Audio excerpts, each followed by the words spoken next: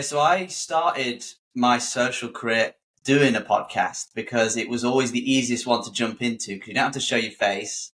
Yeah. So it seemed a little less scary. So I've done a podcast on my own before in my bedroom. And that's actually how I started online, doing social media. So yeah, I've done a podcast before. And my friend keeps bugging me to start one as well because apparently podcasts are, everyone's setting up a podcast. So I need to as well. So I'm no stranger to podcasts, man. Yeah, it's interesting. It's because in COVID, I think it really took off. I mean, I started listening to podcasts. God, Ricky Gervais had them back in like the mid-late 2000s. I don't know if you're a Carl Pilkington fan, but... Of course, man. Yeah, I remember we were traveling America and half of our playlist was the Ricky Gervais, Carl Pilkington, and his other mate podcast. Yeah, they were like pioneers. Yeah, I forgot about them. Yeah, mate. Do you ever listen to the XFM shows, like the old radio shows? No, I can't say I do. Mate, if you like Ricky Gervais or Carl Pilkington, honestly, I highly recommend them because it's literally like their old radio show recordings, and basically that's how they came across Carl Pilkington, that he was their producer. But yeah, highly recommend them. But yeah, they were like one of the first ones. I mainly sort of I remember listening to them back in the day. Yeah, I remember. Yeah, so they're not going anymore now, right? They're still not going. So Ricky, Steve, and Carl stopped working together like 11 years ago, I think. Okay. Yeah, there's a whole thing about it. Like, if you're on like the Ricky Gervais subreddit and stuff, they always talk about how Ricky's stuff sort of dropped off a cliff since he stopped working with Steve, because he did obviously all his best stuff with those guys and Carl as well. Like, but it's funny because apparently they are still friends, but Ricky doesn't acknowledge them in interviews whenever someone brings it up to annoy them. So there's like no... Carl and Steve over the last few years have talked about him, and they're just like, we worked together for the best part of 12 years non-stop. Like, we just decided to go do other things, as you would with any colleague. But they talk about it, but Ricky just doesn't talk about it because apparently... I heard rumours. Wasn't Steve like one of the main writers, to be fair? So without him, Ricky struggled a bit. But I must admit, he's done a few things recently that are really good. I think people like Afterlife, right? That's his main thing right now. Well, he did Afterlife. He did like 3 seasons of Afterlife on Netflix. And then I think that's done now. So I like the first season of that. I wasn't really a fan of did you watch it? To be fair, I've only seen like a few TikTok clips of the best bits, but it looks decent. But no, I've not watched it. Yeah, it's probably the clip of him calling that little ginger kid a cunt, right? Yeah, that is it. Yeah, 100%. That was the one that's inspirational clips. They're like oddly motivational, actually.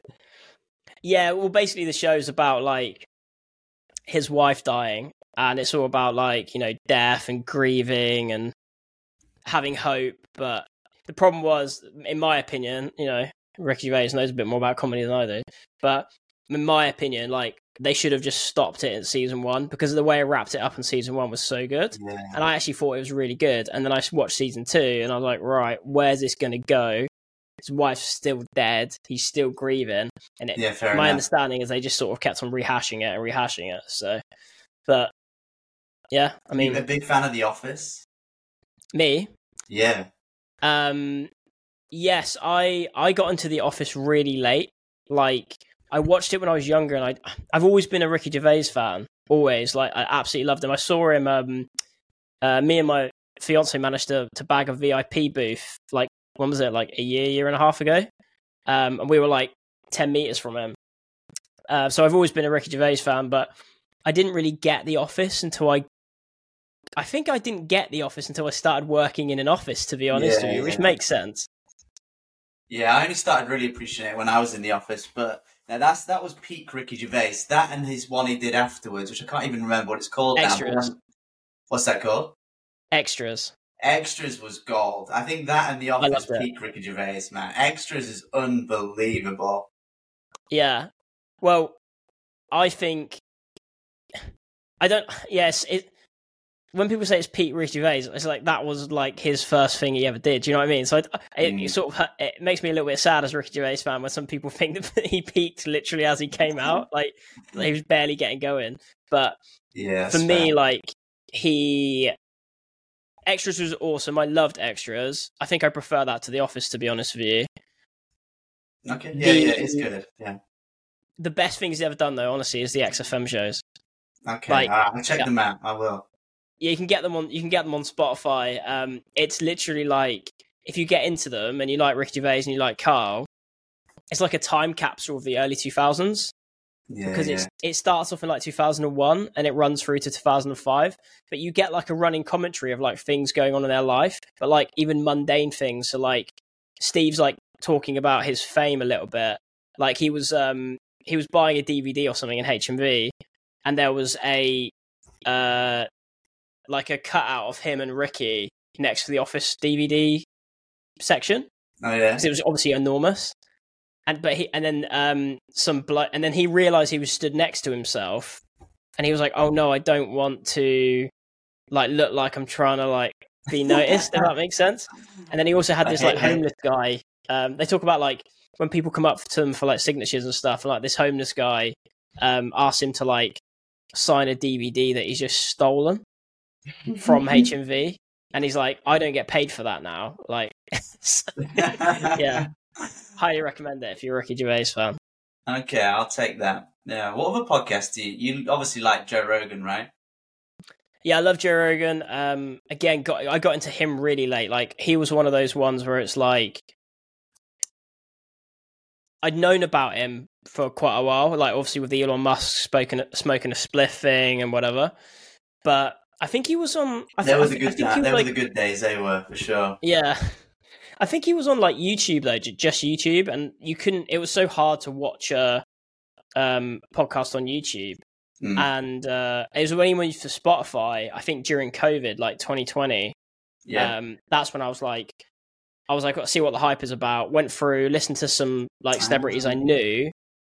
I was like, oh, this is fairly interesting. He's into aliens. He's into like a lot of stuff I'm into, and then obviously you're into as well, like nutrition and that sort of stuff. Yeah. And then it was I started listening to like the more recent ones, like, and you were getting like a running commentary of like COVID basically, and yeah, I've just started getting into them really, and that's almost all I listen to. What about you? What podcast do you listen to? Yeah, definitely Joe Rogan. I mean, but I was sort of not early days because he's been going a long time, but yeah, I was YouTube days. So I must admit, I actually stopped listening for a bit when he went to Spotify, just because I just spend my life on YouTube. But some of the old guests, if you haven't checked them out, like have you watched the Alex Jones ones from years ago? They're like ranked as like the best ones to start watching. Oh, mate, it is like listening to a GTA radio station. It is pure entertainment. And I know he says some wacky things, but if I'm honest, my opinion, the wackier the better. I've watched them start to finish. They're 3 hours long so many times, man. I honestly think they're the most entertaining things I've ever listened to. So they were the good old days, to be fair. And to be fair, I still listen to Joe Rogan. But yeah, Joe Rogan peak.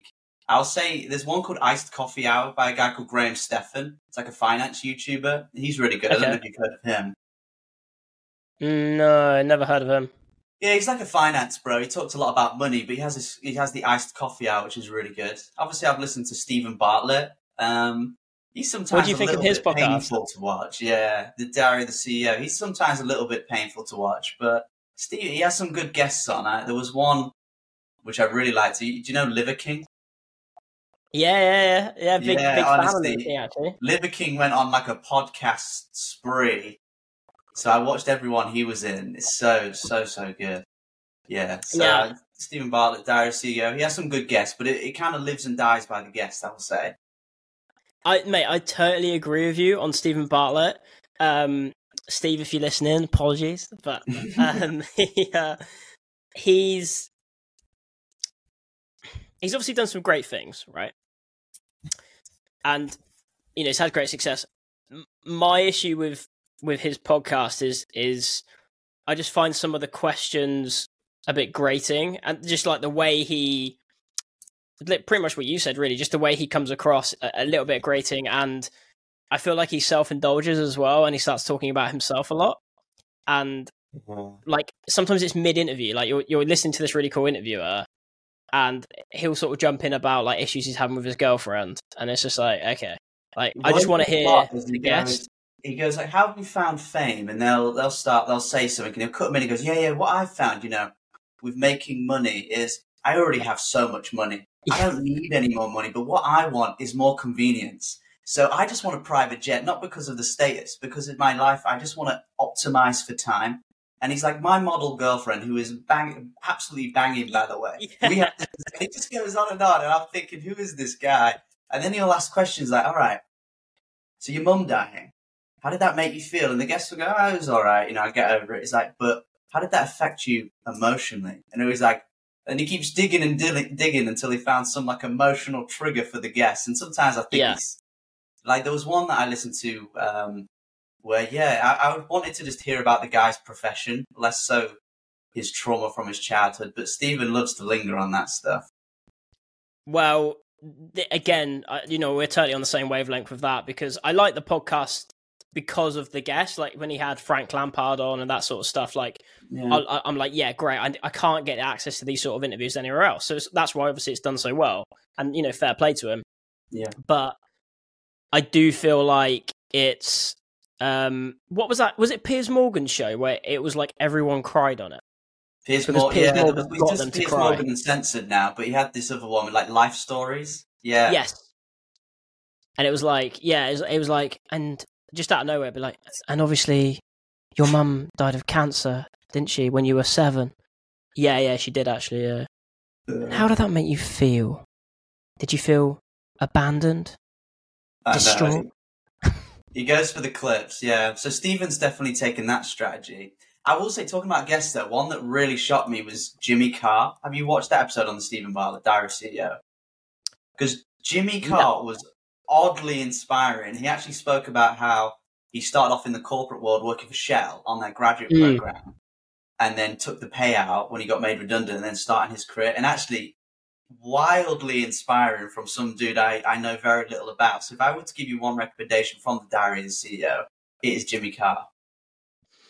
Yeah, I did, because that was doing the rounds on TikTok quite a lot, and I know it got quite a controversial reaction, because Jimmy, I remember him saying like he was in Shell, wasn't he? And then he was like 27, and he was like, I hate my life, I'm on loads of money. He's probably on a couple $100K a year, something like that. But he was like, I was miserable, and he just quit to do comedy. And most of it's like, chase your dreams sort of thing, isn't it? Yeah. It was a good episode. Yeah, to be fair, I couldn't tell you the controversial bit of the episode. It was just good. I think some of the guests I think he's a bit controversial because he tried to minimize his tax bill, and I can't speak to that. But no, dude, the episode was oddly inspiring from a guy I wasn't expecting it from. Yeah, it was great. I love Jimmy Carr. I'm a big fan of him. Have you seen him live? Let me ask you, dude. Joe Rogan podcast, what guests should he have on? Or hasn't he had who he definitely should? Well, there's actually... So on the Joe Rogan subreddit, there's people always chuck their requests in, and not that anyone ever reads, Joe Rogan reads it or Jamie reads it, but for me, one I really... Well, there's a couple I really want on that come to mind, right? Matt Stone and Trey Parker, creators of South Park. Joe Rogan talks about them all the time. He's a huge fan of South Park. They play the Team America theme song and like the Protect the Parks episodes all the time. They all just get wasted and just have America, fuck yeah, in the background. Why they've never gone on, I don't know, because it would be the best fucking episode ever. The Rock said he was... Do you remember when Joe Rogan had that N-word controversy that came out like a year and a half ago? Yeah, he said it like a bunch of times, yeah. Yeah, it was like... I mean, it wasn't great, but he... So... The Rock tweeted in support of him. Okay. Because I think they were talking about something else. And then the N-word video resurfaced. And then The Rock, retracted his, support in, a really cringy way. And I love The Rock. He's one of my, absolute heroes. But I was just okay. And The Rock's tweet was fully back my brother Joe. Can't wait to come on the podcast. And, you know, what's his thing called? Terramana. His Terramana whiskey. Sure. Can't wait to break open some Terramana with you or something. And I was like, oh, great. Maybe he's coming on the podcast soon, because that would be like one of the best episodes ever. Yeah. And and then obviously he retracted his support, so I'm not sure that's going to happen now. But yeah, what about you? He's like, Dwayne's like that, to be fair play to Dwayne, actually, because he's got so much to lose. But that is a really good shout. Dwayne would be so good. I would say, for me, Conor McGregor. I just can't believe he's not been on the podcast. Do you know what? I realised that the other day. He was mentioning it, and I was just like, actually, how it seems impossible. Like, I even like had to stop and think. I was like, no, he must have been on earlier, like a few years ago. But it's crazy. How have he never been on? It's crazy. I listened to Sean Strickland the other day, as well as when Dustin Poirier. But I was thinking, no, Conor McGregor. I just can't believe it. And to be fair, dude is wild and still is persistent to be wild. So I would love that episode. I'm not the biggest UFC fan, but I'm a big McGregor fan, I think, as everyone is. Yeah, have you seen his documentary? Couple of episodes, really good. I haven't watched the whole thing, but yeah, I've watched a couple of the episodes. I think it's episodes, right? Yes, I think I've seen a couple. I think I stopped it after he had the loss from Khabib. But yeah, it's good. It's decent. Yeah, it's interesting. It's because I do jiu-jitsu, so I asked a few of the guys there. I was like, "What do you think of the Conor McGregor thing?" Because they actually do watch UFC, and I don't watch it. Like, I only watch highlights every now and then, sort of thing. And they were like, "It's the way they've framed it is like Conor McGregor, family man, sort of thing." But also as well, if you're I think it's better if you're like us. Like, if you're not a UFC fan, then you can enjoy it because you don't know what's going to happen. You don't know the results of necessarily the results of the fights. So it's good though. Yeah. It's interesting. But what? Just Conor McGregor? Anyone else? I don't know. Yeah, I think McGregor is the one, and Dana White would be good. Yeah, I think The Rock was a good shout from you. But no, how is Dana never been on? He's like Joe Rogan's best friend. Yeah, but I guess he doesn't want his boss on the podcast, right? You kind of forget it's his boss, so he probably thinks he has enough of him at work. So, yeah. Yeah, true. It's my favourite ones are also like the David Goggins ones. Kevin Hart's is really good as well. They were like the super emotional, motivational ones.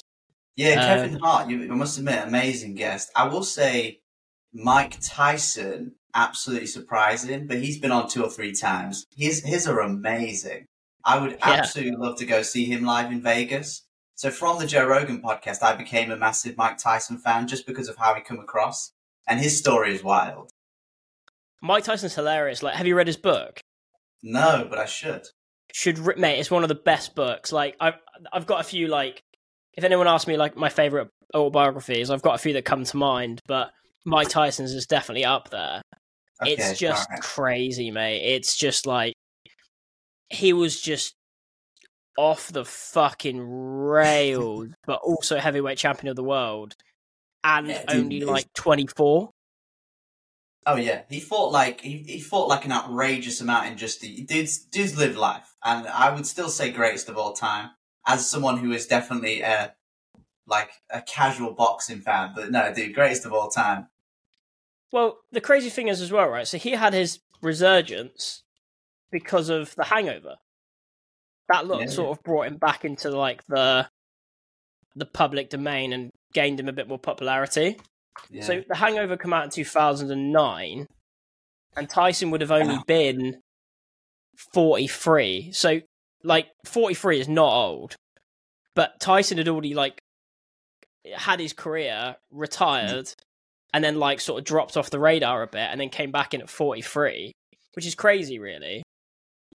But yeah, well, to be fair, athletes at 43 would have been considered absolute ancient fossils. The interesting thing now with just advances in tech and health, they're playing a lot longer. So if you look at someone like Lionel Messi or Djokovic in tennis, and this is what gets me inspired as I age, seeing these 36, 37-year-olds absolutely performing at the top level like Ronaldo. So to be fair, 43 was ancient when I was growing up for an athlete. But nowadays, these guys are pushing 40 and they're still kicking ass. So you're right, it's not that old at all. but it What used to sports be are you into considered then? ancient. Say that again, man. What sports are you into? So I'm massively into health and fitness. I used to do gymnastics as a kid, but now I'm massively into calisthenics, sort of climbing and sort of ninja obstacle courses. So last year I competed on Ninja Warrior UK, which Did was absolutely you? an amazing experience. So I'm a huge calisthenics obstacle course guy. So I competed on Ninja Warrior last year. I was a reserve. So I applied, did the whole application, and I was a reserve. And I was ill in bed, and I got this call saying, in 5 days' time, do you want to compete on the show? And I was mulling it over, thinking, man, I'm not in the best shape, but this is a once in a lifetime opportunity. So for me, man, I am hugely into ninja, obstacle course, climbing, calisthenics. And since I did that show, absolutely crushed the course. It was a race with two people side by side racing. If you go on my YouTube, you can check it out. The guy clinched it. The guy was so much better prepared. But because I absolutely smashed the course, did the wall, got my handshake from Cammy, my hug from Ben Shepherd, such a good experience. In the last year, I've just concentrated on it because when the applications come out again, I will be straight on there, 100%, and I want to crush it. So, yeah, it's a funny sport to like, but yeah, I like obstacle courses and like climbing and stuff like that. That's funny, man. I was going to ask you where your name, MrBrotein, on TikTok came from, but I assume it's pretty self-explanatory, actually. Yeah, well, I was well into the gym, and I was well into bodybuilding, and I just ate a ridiculous amount of protein shakes. So I got this massive bag of whey protein, and because I was over it, 'cause it's like 20 kilograms. So I put a little hat and sunglasses on and sent a picture to my mate. And from there, I just had this mate, we just called him MrBrotein because he was literally the size of me. And then I don't know, I just put it as my gamer tag, and I just put it on my TikTok. I must admit, man, very little thought went into it other than I had my mate who was the protein bag. I put a little hat and sunglasses on, and we were just joking. And then I don't know, I just put it as my gamer tag, and then I put it in my TikTok. I put very little thought into starting my TikTok other than I'm just gonna have a little bit of fun and mess around. And I didn't expect it to kind of grow as it did. So I have always thought, should I change it just to something else? But I kind of like it. Well, it's what you're known for now, right? It's like what people search for. Like, So how long did it take you? What was your journey like then when you set up your TikTok page? Like, how long did it take for you to start getting traction? Yeah, good question. So I started doing the podcast. I got about a few thousand views, and then I thought I'm not getting the numbers I wanted. I jumped onto YouTube and I got monetized in a year, and I got a few thousand views on that. But then in October 21, I decided that I was going to try this thing called TikTok, which I've been hearing a lot about. And within 3 months, I got 10K followers. I got monetized, put into the Creative Fund. And for me, that was like explosive growth. It really didn't take long for me to get a ridiculous amount of views on TikTok. Within the first month, I had already had a 1 million viewed video, and my account had already been banned because the person I made the video about didn't like the video. So I went through this crazy journey. And because I'd done podcasts and YouTube before that, I realized, man, the organic growth on this is absolutely wild. So it only took me 3 months to get monetized, and I thought, yeah, I'm going all in on this. And last year was when I absolutely exploded in 2022. I just pumped out 3 to 5 videos a day, spent so much time trying to churn out the videos. So I've been on TikTok now, coming up to 2 years. And if I'm honest, man, it didn't take long. I think I just caught the TikTok organic growth just at the tail end and kind of rode it to where I am now. Yes, those early days, like, because I came across you on TikTok. I think I only started on TikTok early 2022. Actually, I hadn't really used it because I thought it was like a dancing app, like a lot of people did. And I came across you. I'm trying to bring that back on a couple of my most recent videos, but yeah, that was my perception of it as well. But yeah, I've seen you pumping out a lot of content recently. Actually, like your sort of like shorter form content, meme stuff. It seems to be doing well, right? So. Yeah, well, I think TikTok has changed though, man. I will say the memes were like outrageous. They could get ridiculous organic reach, blow up your page. I think the landscape of TikTok has changed a little bit now. I think they are pushing the longer videos. So you will see me experimenting with like a minute plus videos now. But the memes give you still crazy reach. But The landscape has changed a bit. You do want to be pumping out slightly longer videos, I would suggest. Yeah, for sure. I was actually talking to another TikTok comedian guy, Fred Asquith, who we talked about him before, right? Yeah, he's funny, man. He's a really good guy. Yeah, really funny guy. He was telling me the other day, like, how if he puts anything out that's like below 60 seconds, it's almost got like no chance. And he's got 250,000 followers, and he's got a really loyal following as well. Like, anything he puts out is does really well. So it has been interesting to see that like massive shift. And it's one of those things as well where you have to sort of adapt with the algorithm, don't you? Like, you're sort of at mercy to the algorithm. I've seen so many people as well, like even do you know Alex Hormozy? Yeah, of course, man. He's cool. Yeah. He when it started crashing, because I saw loads of videos, because you always get those videos on your FYP, right? Like, just saying people moaning about the views going down and stuff. Yeah. And that's how I usually find out, because people moaning about it, and I start taking notice of it. And I always go to like someone like Alex Hormozy's, because he's obviously like the short form king. Like, I used to get even up until very recently, people contacting me saying, "Hey, we're a podcast editing software, whatever. Do you want to be the next Alex Hormozy?" So he's like the benchmark. But then he was struggling for views, even though he's got like 500,000 followers, and he's like the business guru, the biggest business guru in the world, apart from maybe Tony Robbins at the moment. So it is interesting. But do you pay attention to that stuff? Yeah, I actually used him as an example of how you can have tons of followers and tons of clout and still not succeed on TikTok. And that's what I really like about TikTok, is someone like me or you has as much potential as, a Jordan Peterson or an Alex Hormozy or a Tony Robbins of going viral. And that's what I really liked about TikTok. And people like Fred. Fred is very good because he has this really good little character he plays. And because he's pumping out minute-long videos, he will be getting paid a really good whack from TikTok. The problem with the short form videos is when I've been on the Creator Fund, and I've had, by the way, over 200 million, way more than 200 million views on TikTok in the space of a year and a half. I've had 200 million? Way over 200 million. You just go on my most popular videos, 10 million, 8 million, 7 million, 10 million. I've had so many views on TikTok, but because they're 5 second long and the Creator Fund notoriously pays so bad, if I was to have made 200 million views on YouTube, I would be not living in this house I'm currently living in now. I'd be retired right now. It'd be crazy. But because there's such short videos and the Creator Fund isn't so good, I haven't been paid too much. But what Fred's doing well is over a minute. They're paying really well on this Creativity Fund beta. So they're paying about 50p to £1 per video. So if you can get 1 million views, it's actually really, really good. And I think that's what a lot of people are shifting to now. Did you say 50p per pound per video? To £1, just about. It varies for 1,000 views. So if you get some fair views, it's good. It's good, decent money. YouTube will pay even more than that, right? Because YouTube's super established. But that's why you'll see people like me pumping out sort of longer form videos. Maybe they don't go quite as viral, but actually what you get per the 1,000 views is wild compared to the sort of really short meme videos. Yeah.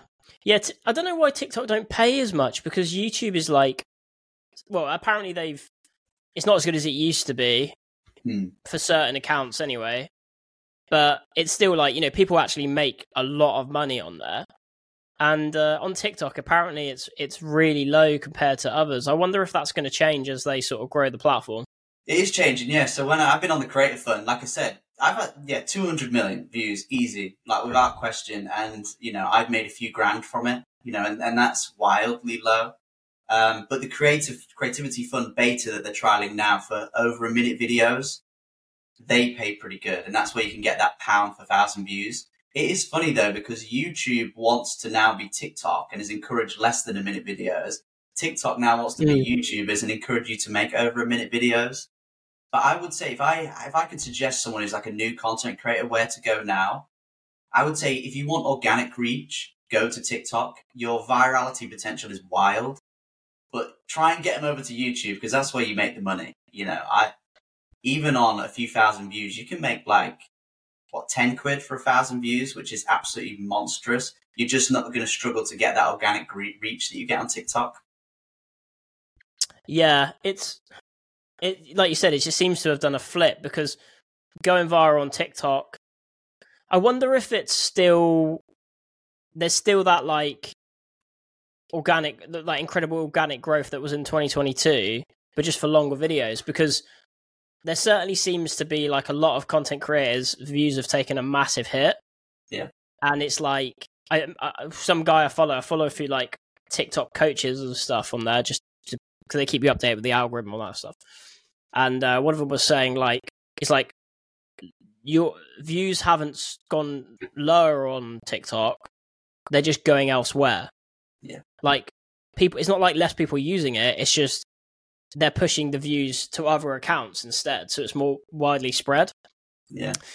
That's a really good way of looking at it. Dude, TikTok is still the place to be, 100%. You would have seen these little CapCut templates. You might not even know the CapCut templates, but have you seen like the little templates where people just put a picture on of a little meme and then it's some kind of, I don't know, Anchorman template or some or The Office template? They are going wild. Every other video is one of them, and I've really considered it. I like to make videos where I'm actually in the video to at least grow some sort of a brand, but if I really just wanted to explode my page, I would just batch produce like 100 of these little template videos. So they're still going wild. And if you've got a product to sell, I think, and they can push to your page, then yeah, I'd go for that. The trouble is, if you build a following and they've never seen your face and then you appear on camera, they have no need to follow you and they don't know who the hell you are. So it depends what you're going at. But all that to say, TikTok is still the place. I experiment with YouTube, Instagram. I still get more views on TikTok than anywhere. But that being said, Instagram has showed me a lot of love recently, and a lot of the times I'm making videos just to repost on Instagram because I know that you'll get a little bit more love there. Yeah, I've had the same, mate. I've had the same. I sent you a screenshot, didn't I? I get a video on Instagram that get 2 million views, and I'll move it. I posted it on TikTok and I get like 10k.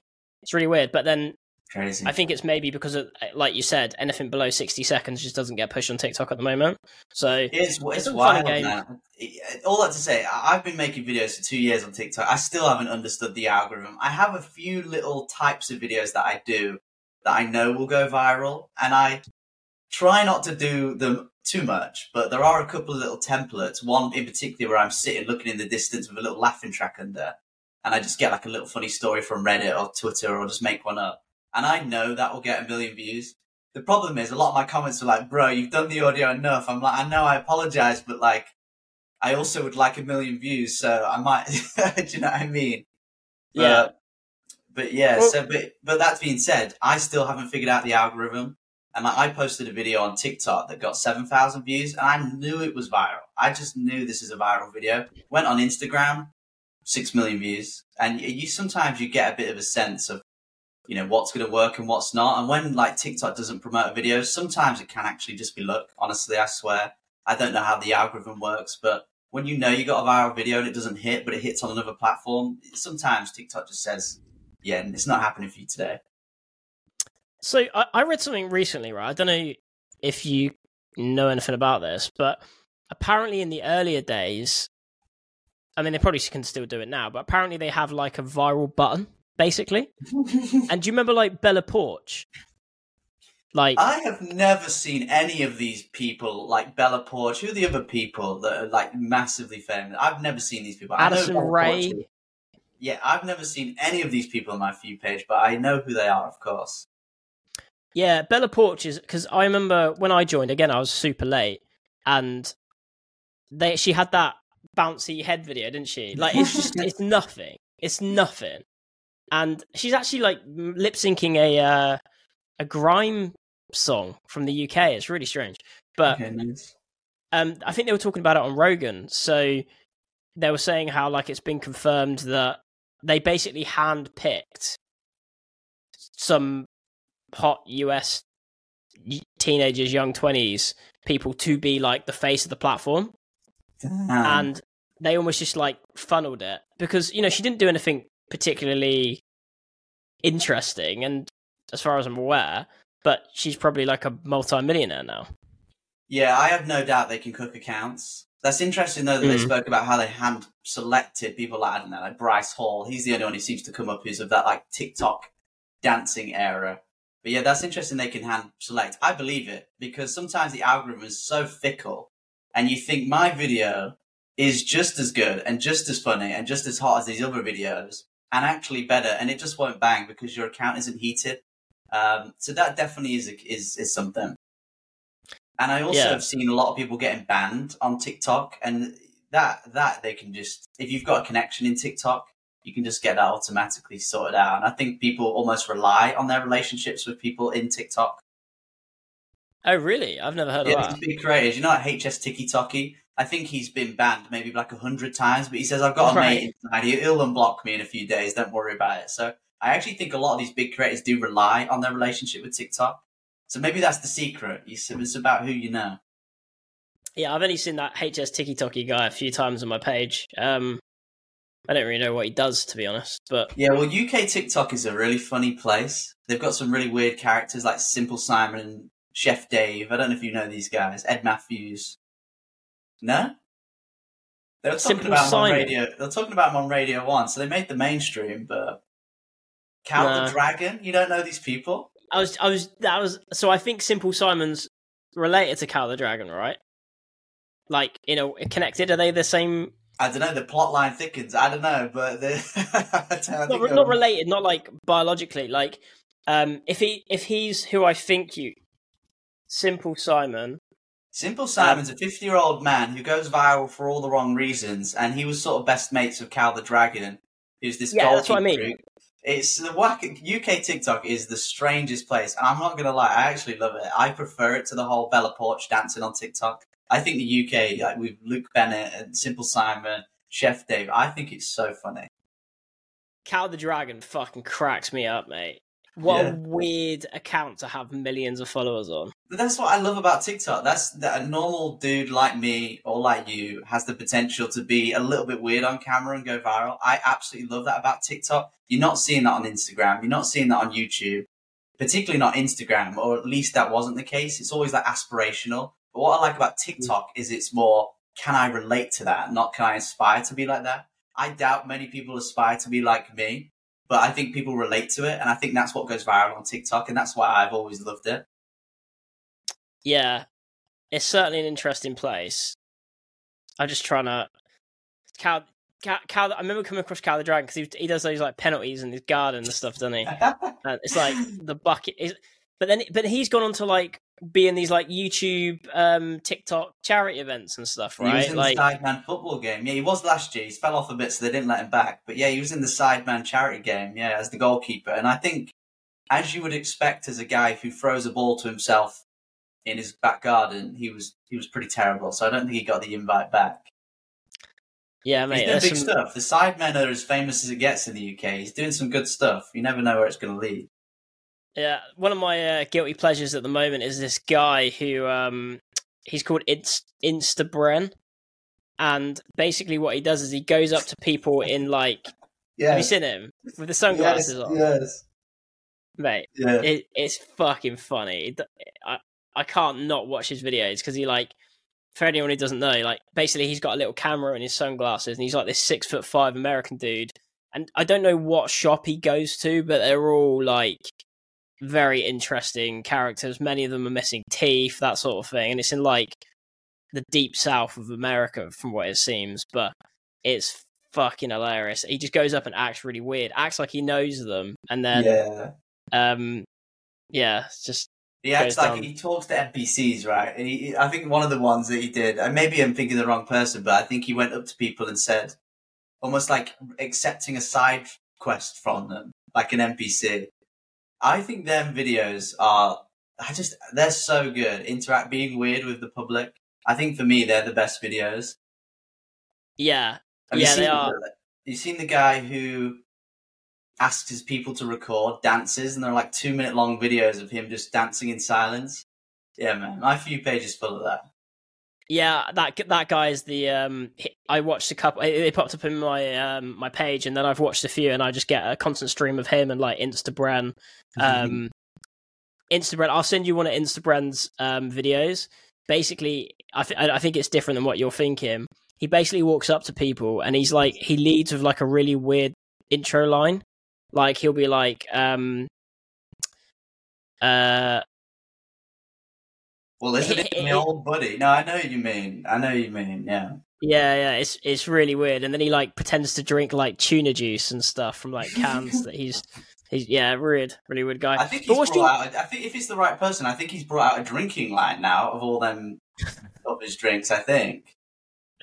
probably, mate? It's Yeah. yeah. You got to monetize when you can monetize, right? Yeah, yeah. And I think that's the tricky thing with social. This is what I found. I thought with 200 million views, I'd be making millions, but it isn't always the case. And I think, yeah, you just got to chase the bag, I think. And it's difficult on TikTok. I'd say that's the biggest negative is actually monetizing it is really hard if you don't have a product to sell.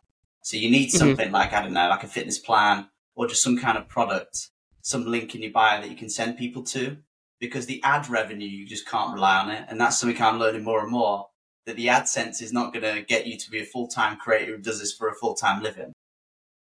Yeah, for sure. It's an amazing it's an amazing way to like drive traffic towards a lead magnet and then take them off the platform, right? Onto, like you said, buying a course, buying a product, buying a service, that sort of thing. If you can get that right, like some people have literally blown up.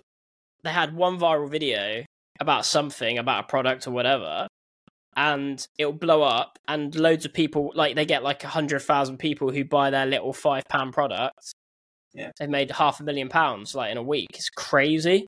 So yeah, it's a great platform for businesses as well. But in terms of like when you're creating your content, then like do you have like a process or like a system in place? Yeah, that's a good question. So I think it's a combination of, I would say, 3 things that I do. Firstly, and TikTok has a really nice search feature. Just search your niche, whatever it is, like gym or fitness or corporate, whatever it is. Just filter by what's popular on the week and the most liked. And then I just go through and see what's hot today, mostly to find audios, but then to see, what's trending. So that's probably number 1. Number 2 is actually just spend a lot of time on TikTok. You know what's trending. After 5 minutes, sometimes you don't even have to look at your phone, right? You can just hear what the trending sounds are. So eventually you kind of get them and put them in your favorites and then open your collections up and then go from there. And then thirdly is original videos. So you just have a funny idea. You're walking, you're thinking in the shower, something at work happens that's funny, that you think people can relate to. So that's my 3 is 1, what's trending in my space. So I go on TikTok and just see in the last week what's most liked. 2, I actually just spend a lot of time on. And 3 is just the original videos. And I think you need a combination of that because you can't always be just seeing what's trending. You need to have your organic original content. And someone like Fred is really good at that, I see. I don't then think he's just looking at what's trending. He seems to just do stuff that talks about his life. But that's kind of what I do for my ideas. And then in terms of execution, I just batch produce it. I just literally on a Saturday, I'll sit down for 5 hours and just produce 20 videos so I can have at least a couple a day. Yeah, I just batch produce. That's why you'll see me in the same clothes. Some people would change it, right, and make a new video, but I just think that stuff, it doesn't matter. So you'll see me in the same clothes for a week's content. I've made that all just in one go. It took me about 6 hours, and that's it. Maybe a bit on the Sunday morning, and that's about it. I don't make any videos in the week. So, boss, if you're watching, I don't make it in the week or when I'm at work.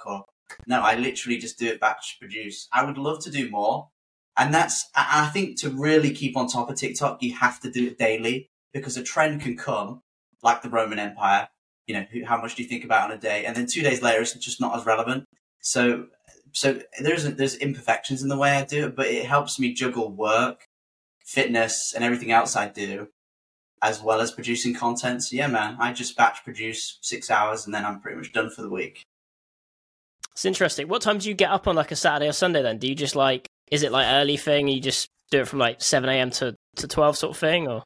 Dude, I'm an early bird. I just get up at like 8, start producing content at 9, and then by the time 2 or 3 is rolled around, I'm done for the day. So yeah, Saturday is still a working day, I guess you could call for me, because I'm there for 6 hours back producing videos. It just works for me, because I can get in the zone and I can not think about it in the week. So I'm not just like jumping from TikTok to work to fitness to business and just jumping all around. For me, it just works to batch produce. So yeah, I just get up 9 a.m. to 3 p.m. and then I'm done for the week. And if I maybe have a couple of ideas, I might do it in the morning or the evening in the week, but that is a rarity for me. Particularly, I batch produce, and I'd encourage everyone to do it because all you really need is a minimum one, but maximum about 3 or 5 videos in a day, which sounds a lot, but to be fair, if you're making short videos, it's really easy. So yeah, batch produce it, make 20. I'll post 2 a day. 6 I might not even find funny anymore, so I just end up sitting in my drafts for eternity. But yeah, that's the way I produce videos. That's what's going to be interesting as well, where the platform goes, because if it keeps pushing like 60-second to like 5-minute videos, that's obviously a lot harder to make. Yeah. And unless you're doing like talking videos. So, because I think on YouTube, when they started, they basically like on YouTube, animation just went out the window years ago. Like there was some big animation accounts that were posting like 2-minute videos like once every 2 weeks sort of thing, and they were getting like 50 million 100 million views, but then they basically shut down their accounts, and they all went to like a gaming channel, because obviously gaming, you can post like a 3-hour video super easy and make 100 times the money. So that's going to be really interesting to see if they continue to push like the short form content, like the 15-second ones that people can make. I think as well, like how long does it take you to like edit a video, like even like a 15-20 second video? Yeah, it depends how long the video is. So genuinely, for a short meme video that I pretty much can guarantee will get at least 250,000 views if it's done in the right format, can take me a minute, and that is from finding a funny little story on Reddit or Twitter to producing it and then getting it done. So sometimes videos can take literally 10 seconds to a minute to film, and I'm not even exaggerating. But then the longer form videos, which I'm trying to get into now on YouTube and on TikTok, they take a couple of hours, because you've got to actually think about what you're saying. So them ones, I would say, do make it a lot more difficult to keep up with that 3 to 5 a day. And I think the key to be able to produce good content and to keep them coming is to have a good workflow that you produce content. I think you've got to have like a little bit of experimenting in there, but really you do need a nice little workflow to do it. Because sometimes, honestly, the videos take like a minute, honestly, like literally. And sometimes though, this is the disheartening thing. I guess disheartening, but actually you just got to go where the views are. You can spend 6 hours on a video and it get 1,000 views. You can spend 10 seconds on a video and it get 10 million views. So this is where I'm at, where I'm like, you know what? I only produce videos on a weekend for 6 hours, and that's my week's content. I need to make the most of this and get my maximum views per effort. So that's where I just put my time. And that's why you'll see probably sort of similar templates, because I'm thinking, you know what? I know this is going to bang, and then I can go to the gym and just, get on with something else. So you just need to get a workflow that's right for you, and have little templates that that's gonna bang. But yeah, I can put a whole day's work into a video. It might get a few thousand views, and sometimes I can put 10 seconds, and it gets 10 million. Did you, like, before you figured that strategy out, were you just doing like just ad hoc recordings and it wasn't working for you? Like, how did you come to that sort of strategy? Yeah, like I said, I did a podcast for the YouTube channel. I wasn't getting quite the views I got. But on TikTok, my strategy was just experiment. So I started on TikTok with 2 different channels. One which was more serious, like career tips, interview tips, like graduate job tips, very serious. And then I had another one. So I A/B tested 2 accounts. And then I had MrBrotein. I thought this one was going to be my main account, and this one was just going to be my shit posting. Actually, what happened was, after a week, I realized I got a few thousand views here, and shit, I've got hundreds of thousands of views here talking about absolute nonsense. So actually, I just doubled down on this account, and that's where you see me today. I just A/B tested a couple of different strategies. The comedy stuff sells. People want humor. People don't want serious. And even now, I'm trying to put that back into my content. Actually, like, look, I'm not just a guy who wiggles his mouse and doesn't do work throughout the day. I can help you with interviews, corporate life. I can help you navigate. I've got some more to give than that. But people sort of say, look, I just want the humor and the comedy. So it took me, to answer your question, it took me no time at all to figure out that comedy and humor sells. So do 5 to 7 second videos.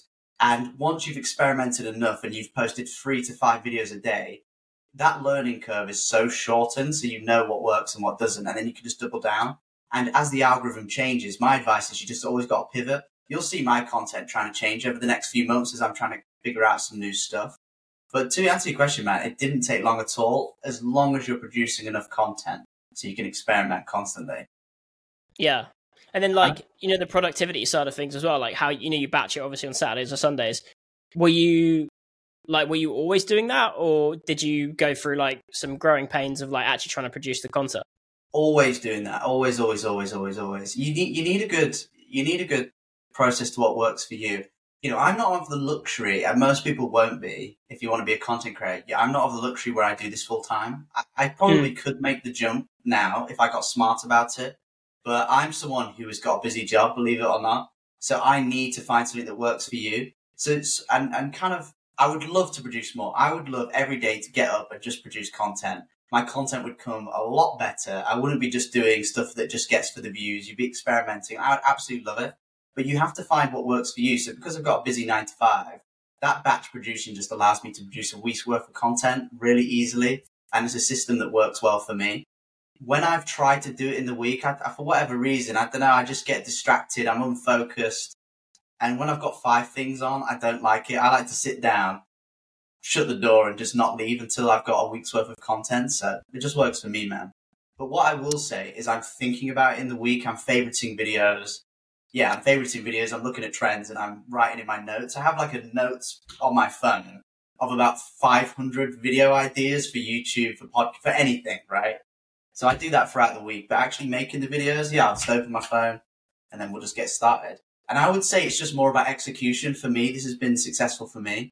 Is I've not thought about it at all. My name, my niche, nothing. I just produce whatever I like. And to be fair, I found success in it. I haven't been able to monetize it maybe as well as if I decided that I was just going to talk about golf, But in terms of actually organic reach and getting views, I didn't niche down. And I think that's been my biggest strength and my biggest weakness, sort of. But it did allow me to experiment a lot. Yeah, it's interesting. Because obviously, like you said, you had like some videos that have had mad millions of views, right? Do you get like many haters, or have you had haters in the DMs or anything like that? And like, how do you deal with that? Because I think that's probably what someone's biggest fear about posting online.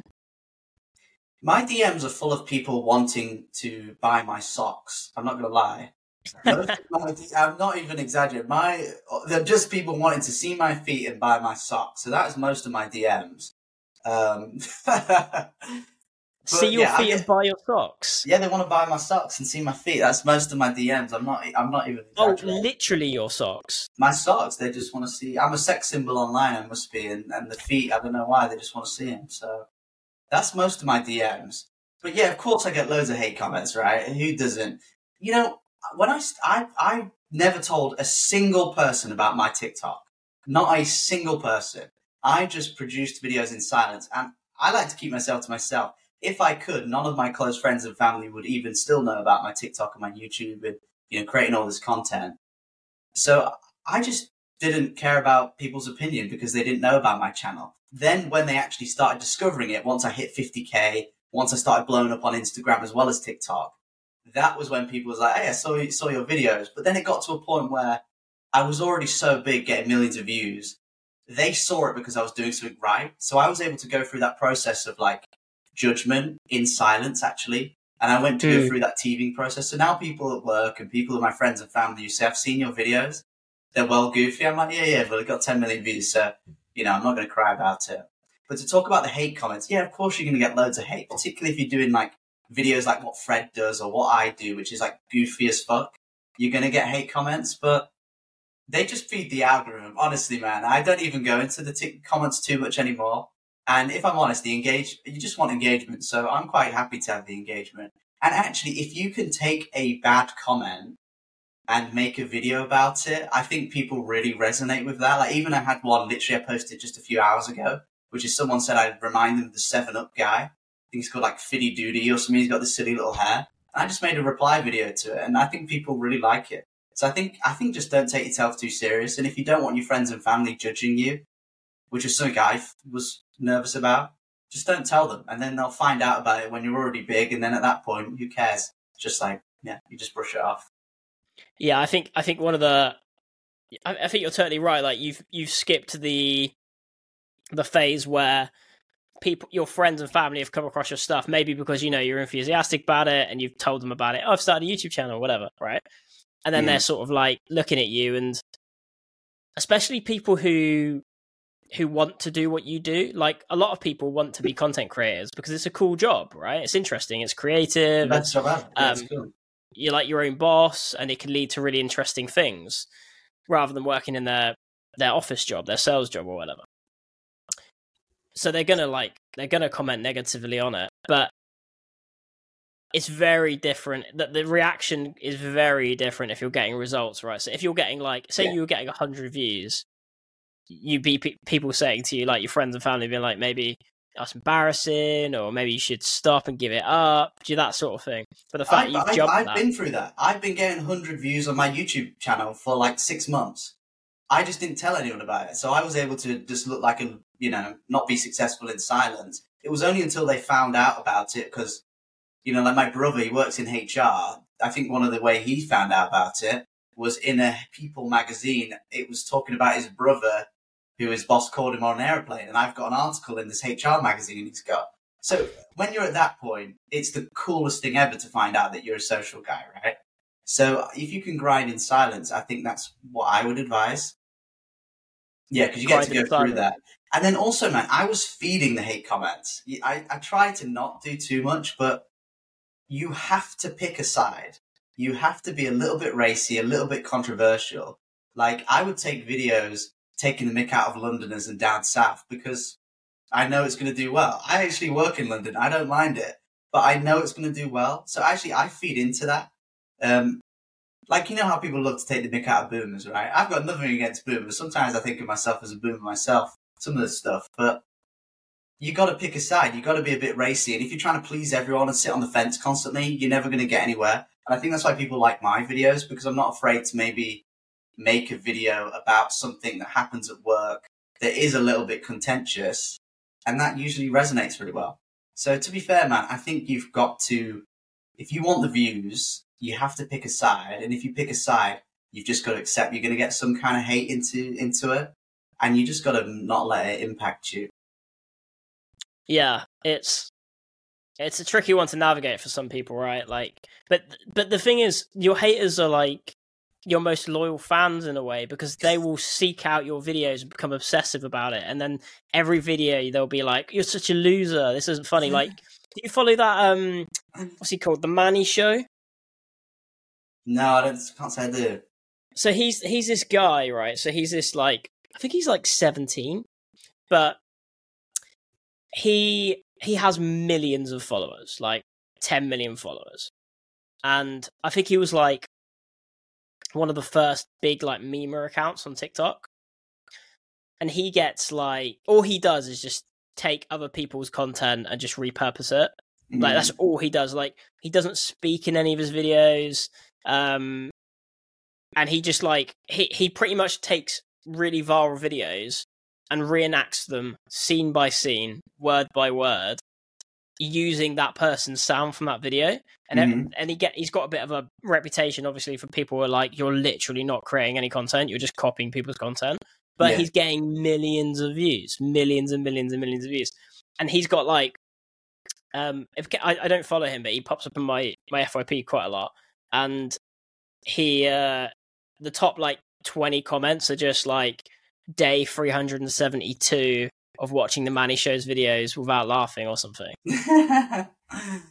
Yeah, dude, you're gonna get that for sure. There's a lot of that on TikTok, and to be fair, that is how you go big. You look at what's trending, you replicate it, kind of adapt it to your niche a little bit, and that's how you get big. But you're gonna get that. You're gonna get the hate. But I would say you either go on social media and accept that you're going to get hate, or just stay off social media. It's very easy to not post videos, but it's just going to have to come with the territory. And if you're trying to please everyone, you'll notice you'll never go anywhere, at all. And people like, we talked about Joe Rogan at the start. I don't think he has a comment section now. I don't think Spotify you even can. And on Instagram, he says he doesn't read them. So and to be fair, comments, I got to a point where I couldn't possibly read every comment which there was a point where I was replying to every single one and absolutely loving it. They just got to a point there was too many. So at that point, when there are too many, you kind of just post, put your phone down, and then walk away. And then until maybe you want some content, and sometimes the comments are really good for that, you can then actively go through. And then the hate comments. I mean, I say most people on TikTok are pretty cool. I would say Instagram actually has the worst comments. So if you really don't want hate, don't post on Instagram because they can be absolutely brutal to you. They do not hold back. TikTok's actually a bit friendlier. Interesting. Because who's your demographic? Is it like corporate? So it's sort of like corporate talk, isn't it? Like work from home talk, that sort of stuff. It's good. So I have 3 things I do. One is I started off just making videos about Spider-Man. When Spider-Man No Way Home was coming out, I just started making videos about Spider-Man because I was excited for the movie. And then I started trying the remote work stuff. And if I'm honest, I wanted to stay away from work because, one, it's nice to not talk about work because I do that all week. And then TikTok was kind of this escape. But unfortunately, that gets the views. So I just fell back into talking about work and remote work and corporate world because there just seemed like this really underserved niche that people wanted, like good personalities and silly content and, maybe younger people producing content for it. So I just keep falling back into it. But there's the corporate stuff, there's the movie stuff, and then the fitness stuff, which I stopped posting about fitness, say a year ago, because like I said, I'd post a work from home video, 100K minimum. I'd post a fitness video, it might get a couple of thousand views, right? So, yeah, so I have them 3 things, but really the work from home stuff, I know they're going to bang, and I know the remote work corporate stuff, I know they're going to do really well. So I keep going back to it. But yeah, I don't try and maybe stick to one niche. I do try and kind of experiment, but most of my audience is going to be work from home corporate people and say millennials, right? Let anyone 21 to 35. Yeah, yes. You mentioned something there as well because obviously you put the work from home stuff out because that's obviously where you've got your success, and then obviously that does really well. And you do the fitness stuff, and obviously fitness videos do well for some people, like very well. But this is where I'd love to know how the actual how it all actually works, behind the scenes. Because have you seen that bread account? That guy just records a piece of bread. No, but I feel like I'm missing out. You're not on Bread Talk. Missing out, mate. No. No. It's literally a bread roll on a table, and he just records the bread roll with this song in the background. 1 million views. Damn. Dude, when something works, just milk it until you can't anymore. I respect the hustle, really. I respect the grind. But what's really funny is I saw a video of the guy because he come across on my thing, and I clicked on it, and I was like, surely this isn't lit because he's called the bread roll or something account. I was like, surely that's not all he does. And I was just out of curiosity, really. I was like, how many views is he actually getting consistently? 10K, 50K, 50K, occasionally 1 million sort of thing. It's the same thing over and over and over again. People love it. But he did a video basically explaining how he tried to transition away from the bread roll category. And he was posting well thought out videos and stuff like that. I can't remember what he was posting about. But he was he would put out these videos, which probably would have done well if that was his niche. And then it wouldn't do very well. It'd get 100 views, 200 views. And then he'd be like, oh, maybe my account's dead. Post another video of a bread roll. And it would explode. And he was like, I don't understand. Are they actually does the technology actually track if there's a bread roll in the picture, checks what his niche is. Oh, he's in the bread roll TikTok, push it out. So I wonder if it's that advanced in that it can literally sort of see what you've got on the content, what type of content it is, and maybe that's what it's doing for you. It's no, you're in the MrBrotein's in the work from home corporate world. We don't want the fitness stuff, mate. Yeah, that's a good point. Does the TikTok algorithm promote the bread? Yeah, that is a good point. I think personally that the dude just found a template that worked, which was he posted the bread and people liked it. And people quite happy, to see the catchphrase over and over again. You can post the same joke 10 times and people will still enjoy the video.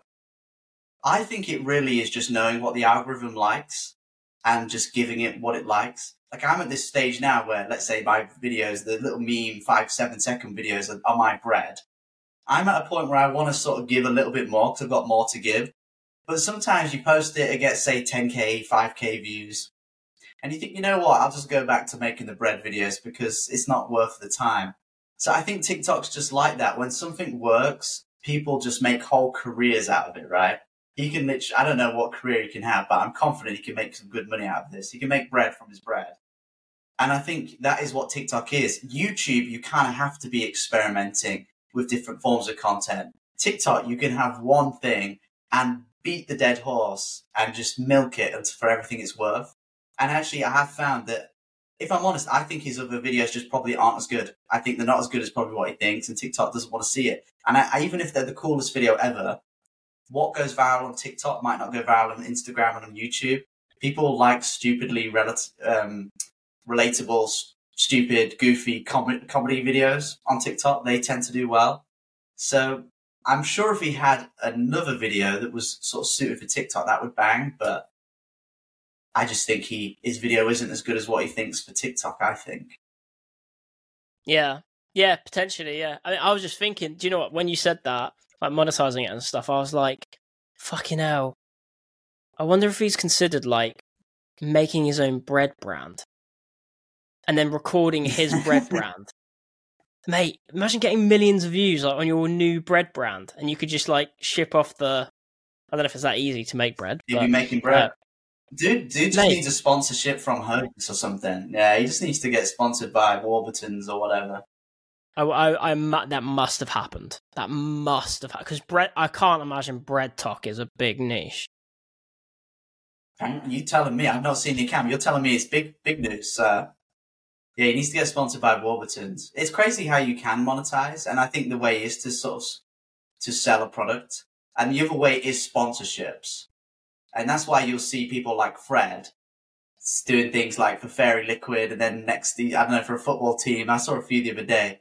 So they're the two ways. So yeah, bread guy can just get a sponsorship from Warburton's, and he can be making some money. Yeah, this is what I mean. Like content creation is like I think I saw something or heard something last year about kids nowadays. If you ask them what they want to be when they grow up, they're like, oh, I want to be a content creator, I want to be an influencer, not a doctor or a lawyer.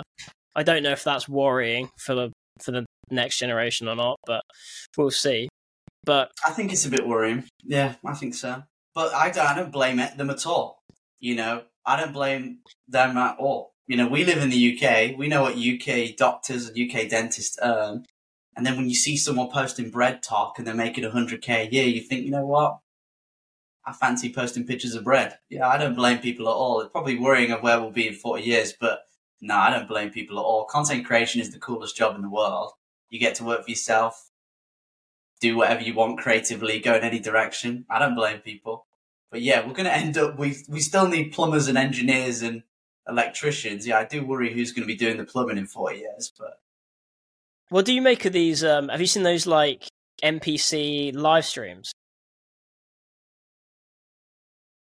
If I was a full-time content creator, I would sell my soul in an instant and do an NPC live stream. I would have no shame. So I think they're getting the bag, and I'm fully supportive, man. I honestly don't judge. They're making tons of money being goofballs on live stream. I would sell my soul in an instant if I needed the money. Yeah, it's interesting. There's this guy. He's it's one of those things where it's like I watched like 30 seconds of him once, and I cannot get rid of him off my my TikTok app. I've even done the little not interested thing on it you can do.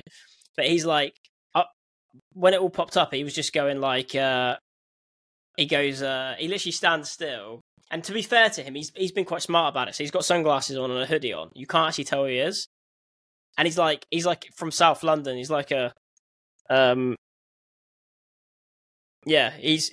got a South London accent, and he just goes, "I sure do love running. I sure do love running." and then they do that. Mate, literally, that's all he does. He just says, "I sure do love running."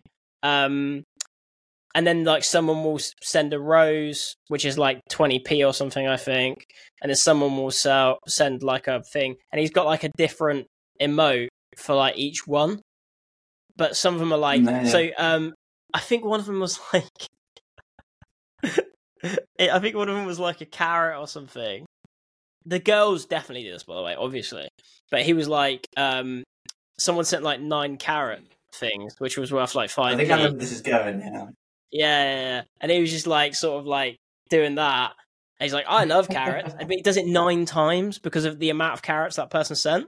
So it's like, I don't know, mate. It's like, I don't know how sustainable that sort of, I don't know how long they're doing it as well. Because you've got those, do you ever see that China doll girl?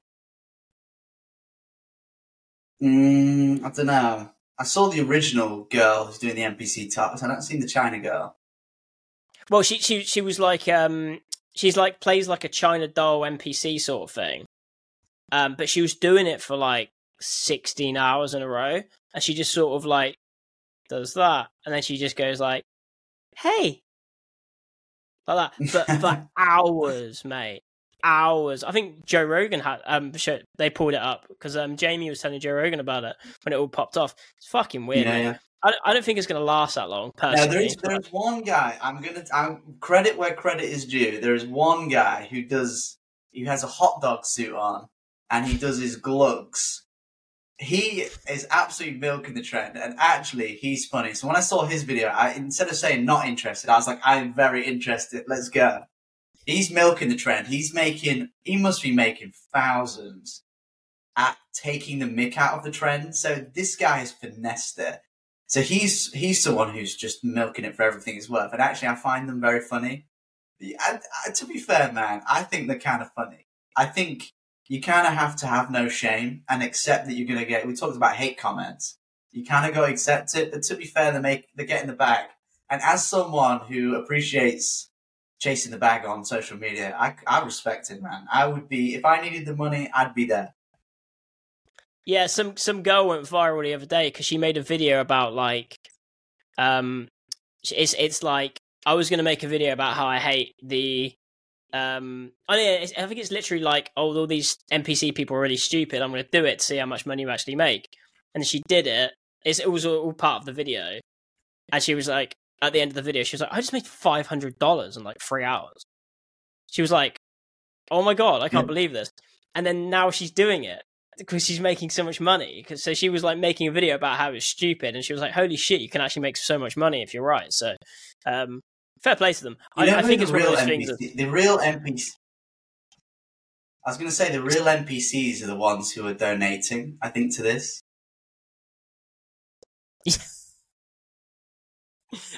I know, mate. It is funny. I think it's like a control thing, though. Like, if you've got a bit of money as well, like if you're bored and you make 100k a year, and you're on like, they're probably the same people that buy your socks, mate. But if you're like, it's if you can control someone, it's big business. Big business. Yeah, like I'm sure someone's got like 50 quid, and they're like watching this guy do this running thing and the carrot thing, and they're like, "Here's 10 carrots. It's £1." You know, and you get like 100 people do that, you can make a lot of money. Yeah. No, I've got full respect to them. Honestly, if they found something that works, milk it to all you can and go for it. I find them kind of funny. Check out the hot dog guy. I don't know what his name is, but he'll pop up now, I'm sure. The algorithm would have heard this conversation, and he's good. He's actually funny. Yeah, I'll give the NPC trend another 2 weeks maximum. Yeah, I'm not sure how long it's going to last. It's going to be interesting, but yes, send me the hot dog guy as well. Send it to me after this. Yeah, we'll do. You'll love it. I think to close this off, mate, one other thing I really want to speak to you about, because you're quite switched on about this stuff. Like, where do you see like content creation going with like AI and all this stuff that's forever coming out? That box, yeah. You want to open that, yeah. AI. Yeah, it's funny because I work in marketing with AI and trying to get into that, and then obviously I produce content, so I can see it from two different angles. I think personally, so if the question is where do I see it going and will we all lose our jobs from AI in terms of content creation, I think as we go on more, people will want humans even more. And I see content creation as this incredibly future-proofed job because the less authenticity you have and something real, the more you want it. And I think people want to just hear people have conversations on podcasts and see them on TikTok having, things that they can relate to. So I see as AI gets bigger, content creation and being authentic is going to get bigger as well. I think where I see AI, obviously they're going to, take some of the content creation, but I see as you as a content creator, how you can use AI. It's just to streamline the process. Like you on this podcast could take this hour-long clip, plug it into AI. It makes you 20 short form videos, captions it up, and then you can just post them. So I don't think it's going to replace this kind of chit chat and this kind of content. I think this is always going to be super valuable. It's never going to replace a news presenter, right? It's never going to present someone who's at the other end of that camera. It will just help you streamline that content creation process, and anyone can take advantage of that. And I think as a result, you're just going to see tons more quantity of content as well. Yeah. I think I had this guy recently on called Cass. He's like super into automation. He like does like web scraping and that kind of stuff. And we had this chat. I showed him the. Have you seen the Tesla cold call? Where they get this like bot to book in a call with an inbound lead. Yeah, it's good. It's actually quite impressive. You can kind of figure it out, right? 'Cause it has a bit of a lag, but it's impressive. Yeah. This is the thing.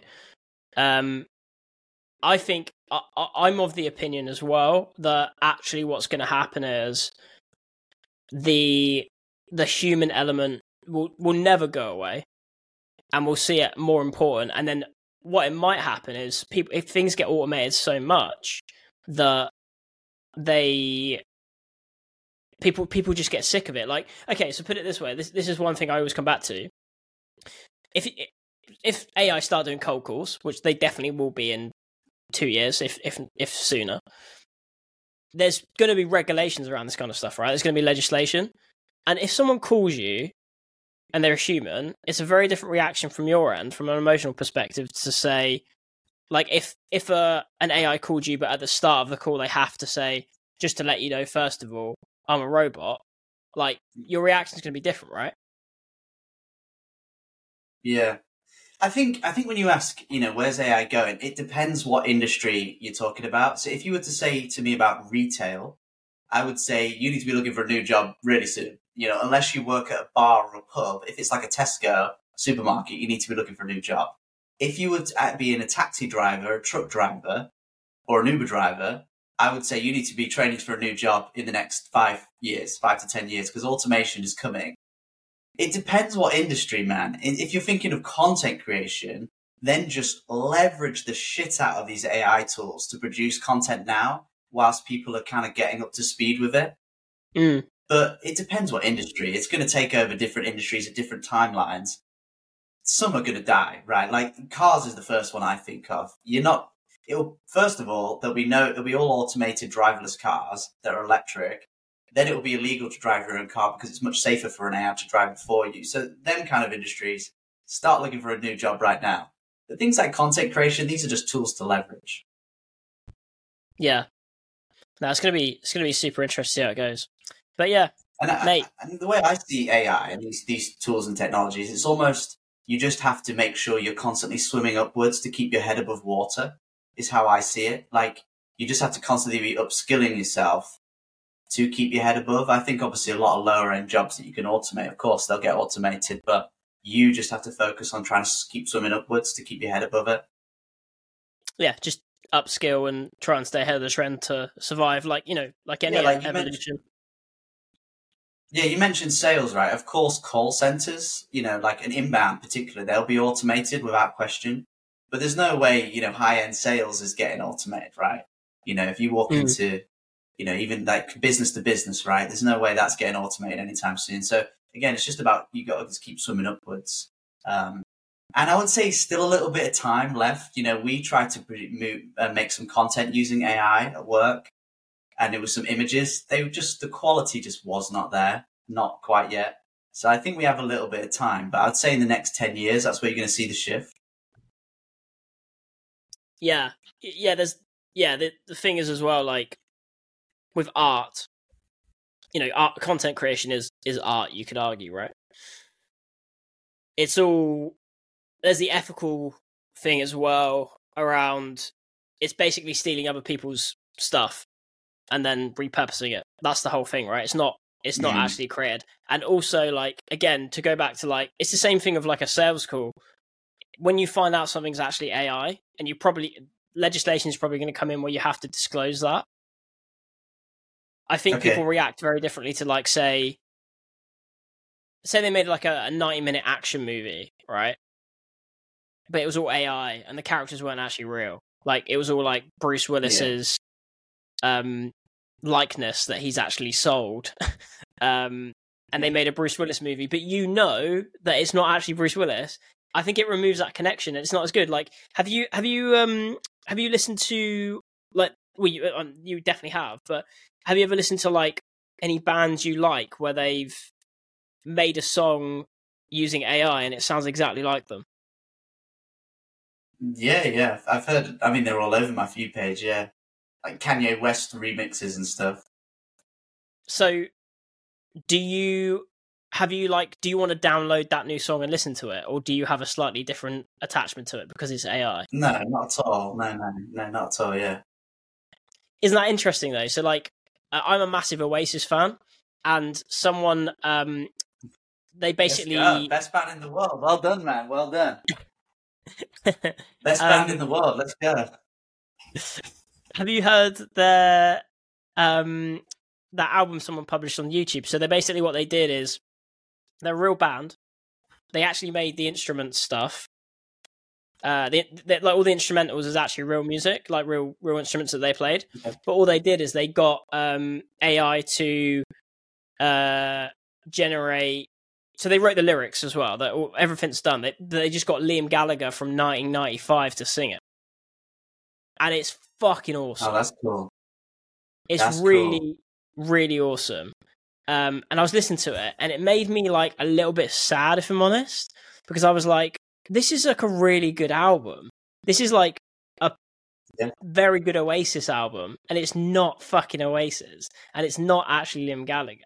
And I couldn't bring myself to like actually want to download it and listen to it in the gym or something, because I don't know why. You know what I mean? No, that is great. That's a really good point. Music will get to the point where you can say, I would like a birthday message for my fiance, sung by Liam Gallagher, and just ask AI what you want, and it will give you a personalized song from Oasis that's completely, what you want it to be, and it talks about you and references you and your fiance on about whatever it is, right, for a birthday gift. That's where AI is going to go. So you're going to be able to get a Kanye West song, a Post Malone song that is completely bespoke to you, and that's where AI is going to go.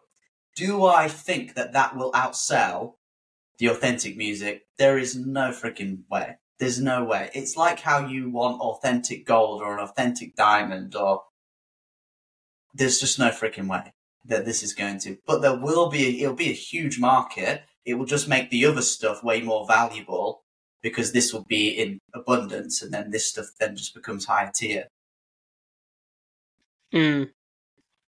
Yeah. Well, so we're not stopping it, so we'll find out in a few years. Yeah, have you played around with ChatGPT much? What have I used it for? I've used it for like I've used it for like skeleton structures of content creation. Like, give me X ideas or give me X problems that people run into, or like if I wanted to create like a corporate humor video, I'd be like, what common problems do people have with their boss or something, right? But I'm so against like getting it to completely create your content from scratch, because I just wouldn't feel good about. I personally wouldn't feel like I've achieved anything, I think. But I don't think I've used it for much else. Probably just stupid shit, mate. Just trying to get it to say stupid things and like history facts and stuff. What about you? Like a chat box. Yeah. When you're lonely at midnight, just chatting to a chat box.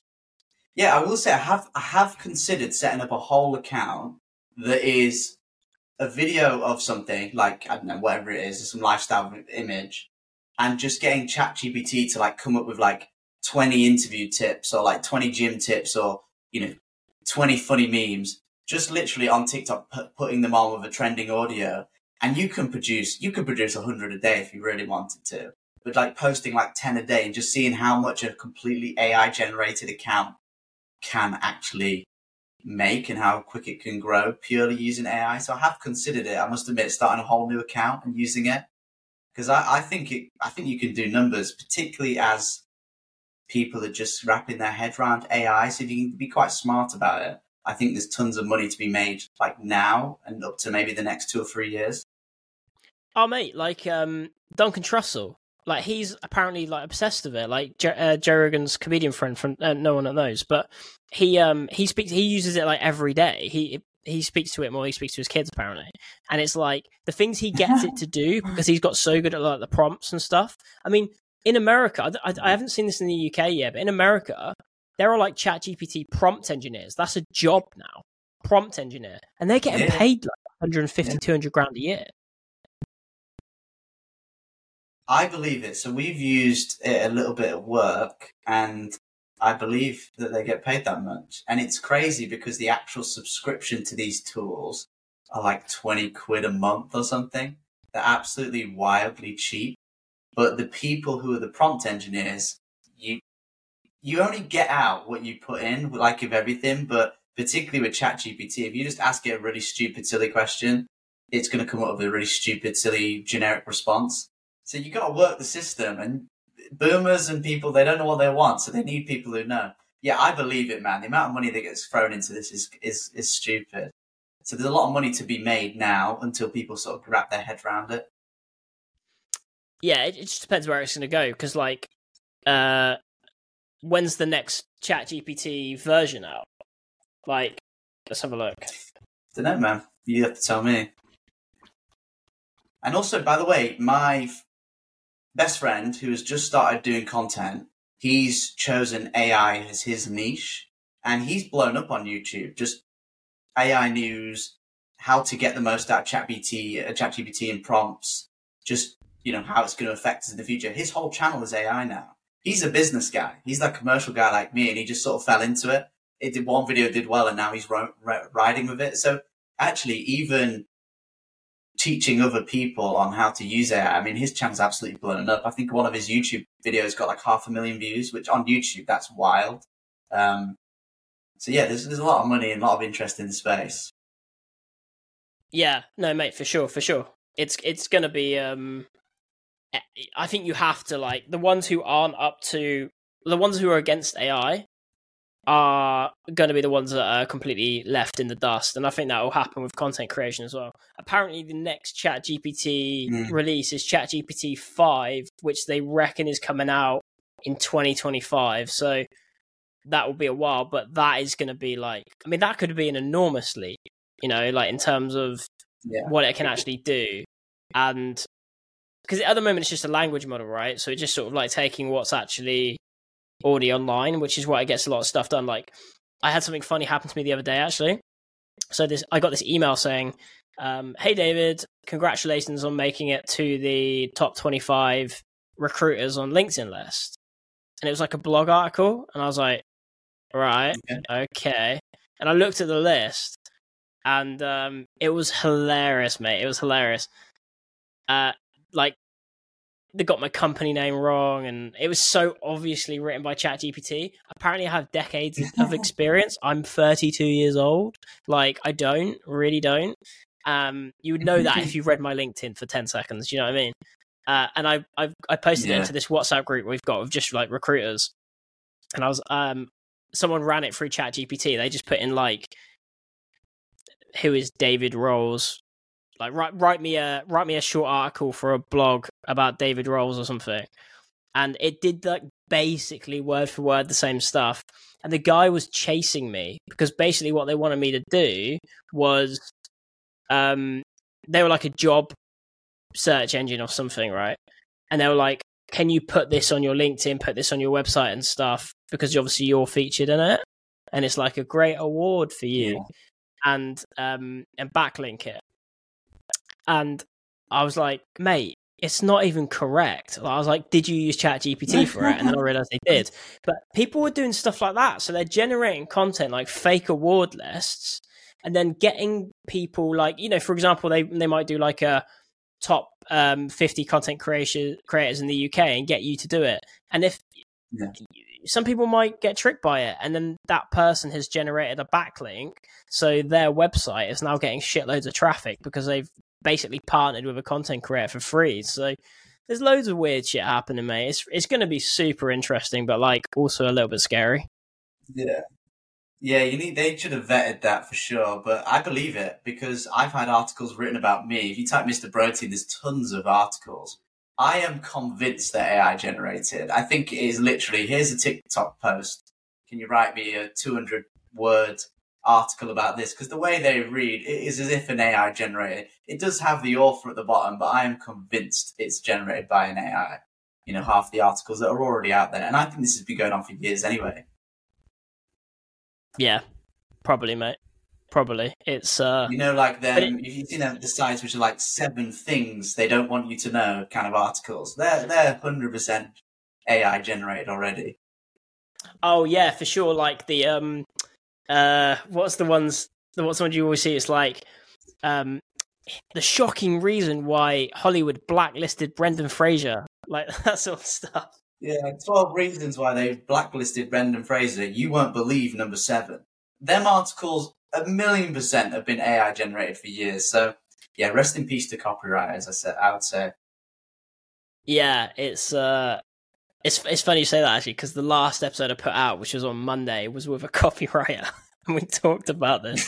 So it's that they're like, the ones I've spoken to, they are like adamant that it's really not gonna. They said it's only gonna get rid of the shit copywriters because at the moment, ChatGPT 4 is just nowhere near the level that you need.